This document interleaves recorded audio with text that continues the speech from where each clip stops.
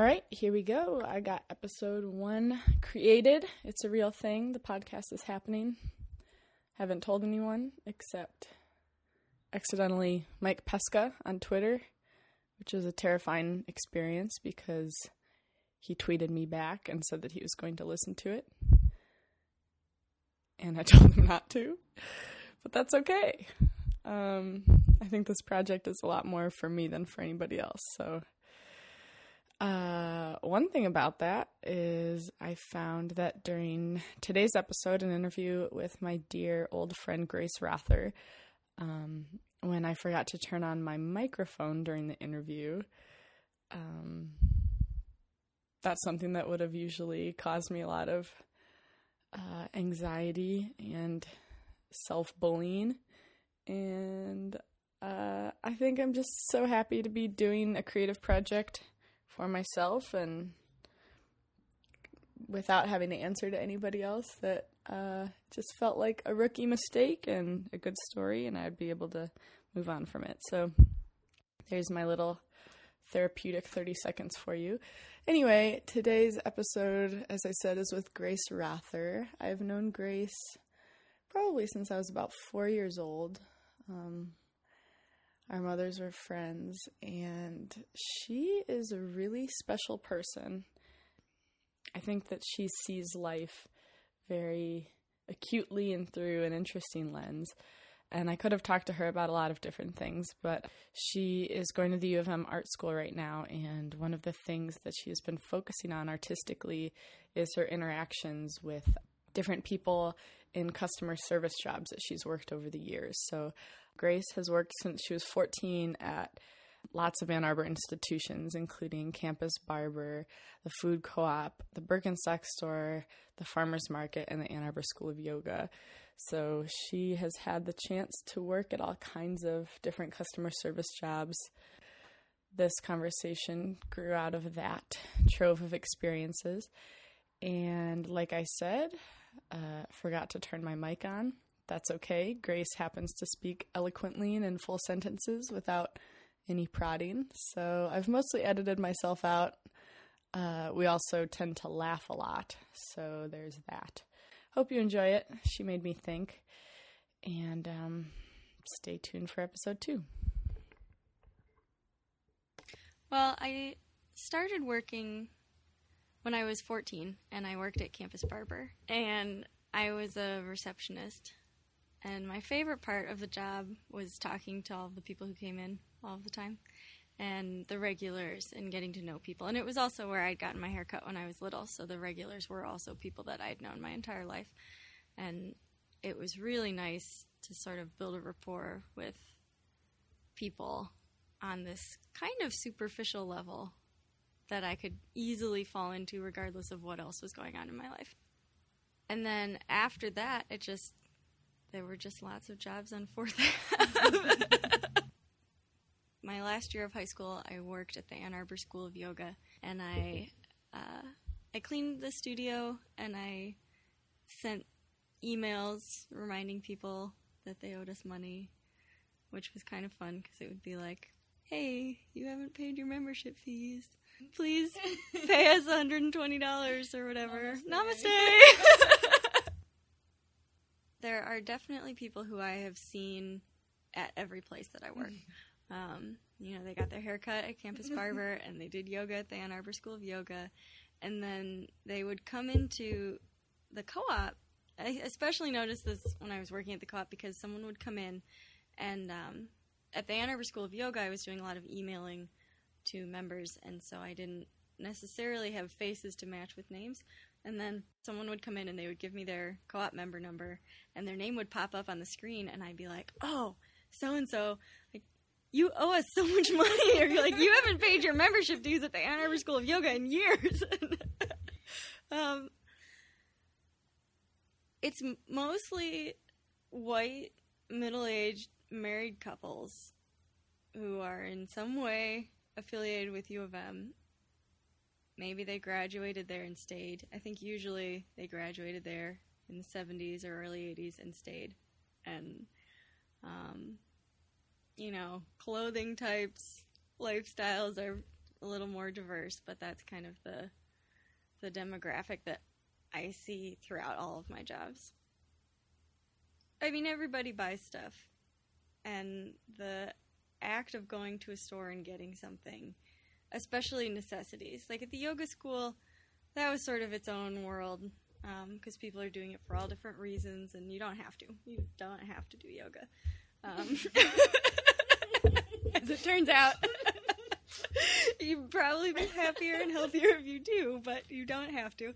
But at the co-op, people had to come in and buy stuff. And sometimes there was a resentment because they had to come in and they didn't have time to drive out to Meijer, so they had to buy their toilet paper at the co-op, and it's more expensive. But whatever it is, I think the act of buying something, especially the act of buying something like your standard groceries, sort of brings people down to this level of base human interaction. And whatever else you believe in life sort of disappears, and your whole goal is to get this thing and get out. And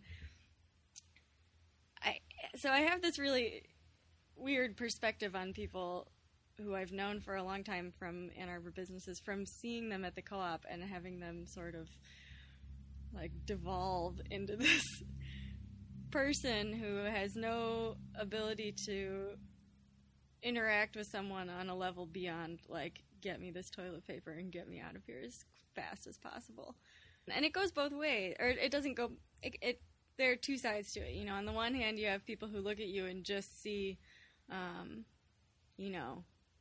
worker, person between me and outside. And then there are people who are who are you, stranger, who is trapped here and must talk to me? Tell me everything about you. My whole goal in coming in to buy this toilet paper was actually to learn your entire life story. So I spend a lot of time talking to strangers, and there are patterns that emerge, and some of them are great. There are people, like I said, who I've been working with, who have come to the places that I work for 10 years, and we have a rapport, and it's a comfort to see them, and there's familiarity, and I can always trust them to be real with me and also be polite.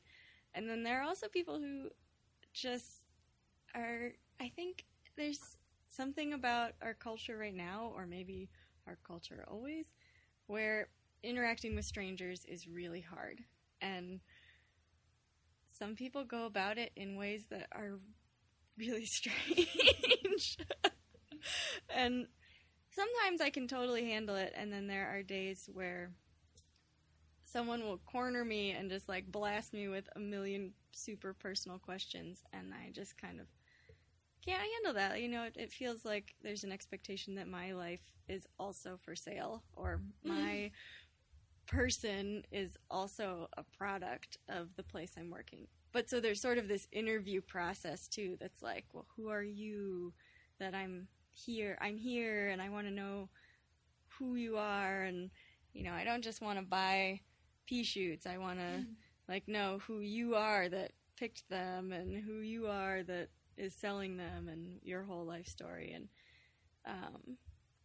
it's totally strange, and usually it's fine and really easy to brush off. And then there are a couple persistent older men who just get to me. So sometimes I make art as a way of dealing with frustration there, and also sort of the silencing of customer service, and feeling like you can't say anything in the moment, or you can't react in the moment because you're at work and you're getting paid to be a nice person.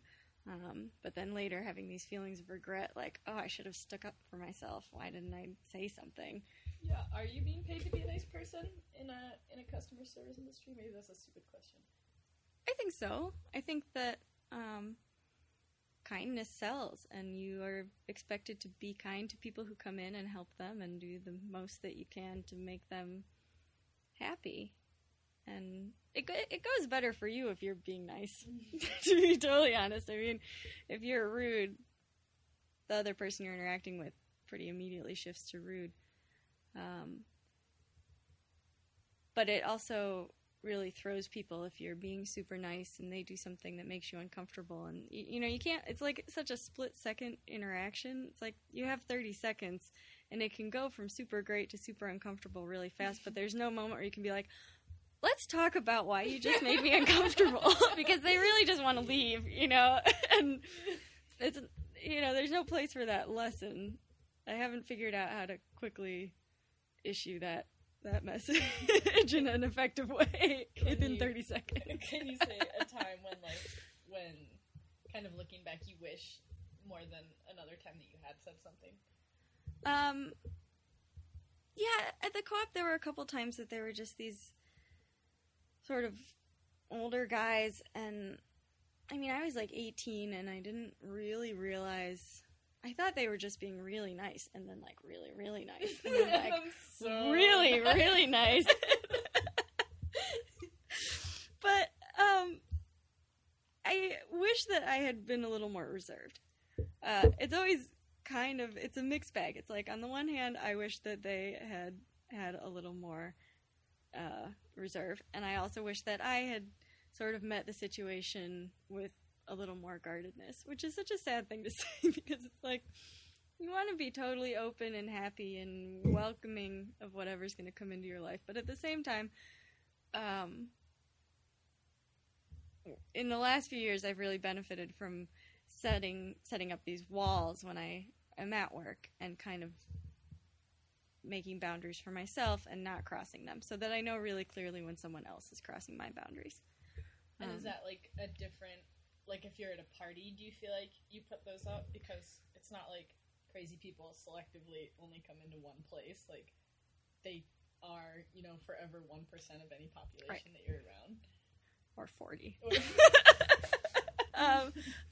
Yeah, I think it kind of is good anytime I'm interacting with strangers or people I don't know, like any kind of social situation. I feel like I've gotten a lot better about setting boundaries for myself, and then also just being aware of other people around my boundaries. And it's a good thing. It's also,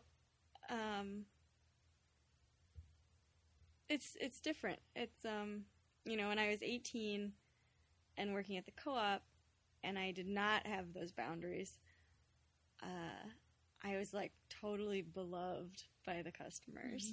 Like, everybody loved me, and I knew it, and it was a really good feeling. And but that came with these kind of awful situations that I would immediately fall into.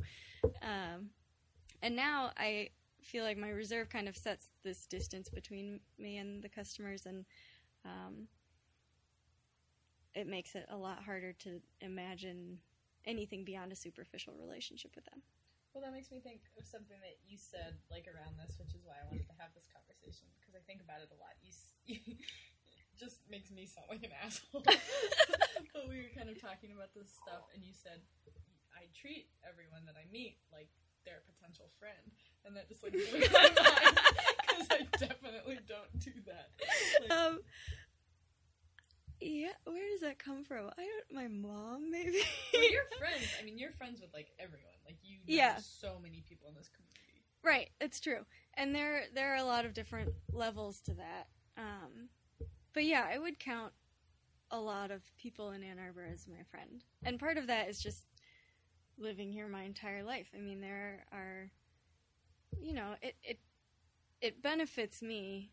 This is like the cold calculating side of it. It benefits me a lot more to have a whole crew of people around me all the time who love me and support me than to burn bridge after bridge. And but I wouldn't have gotten most of the jobs that I've had in Ann Arbor without knowing somebody.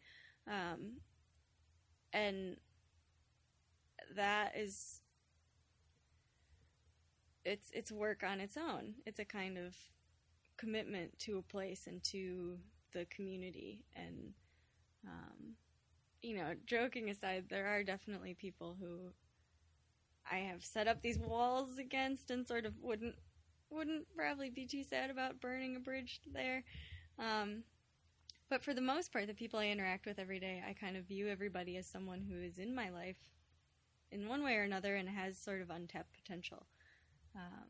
maybe as a friend, maybe as a future employer. That's the thing about working in customer service is you don't always know who everybody is. You know, like, oh, you always buy organic polenta. But, like, there's this guy who comes into the farmer's market, or comes to the farmer's market to our stall, and he's so nice. And I've always known him as, like, the guy who comes in really early, and he's really nice and easy to talk to and friendly. And he's also an amazing, famous sculptor and has a piece in the DIA.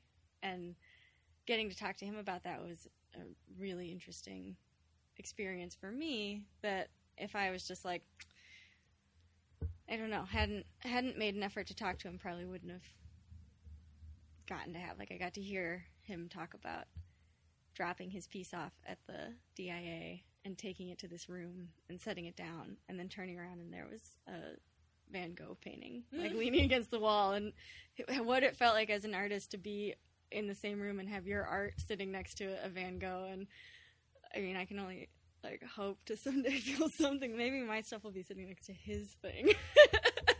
But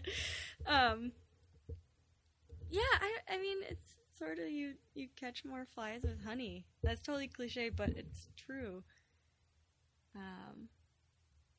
At the same time, you know, when I was 18, I met my boyfriend because he was a customer at the co-op, and I don't know now that I could open up that much in a customer service situation to be like, oh, like, we should be in a relationship.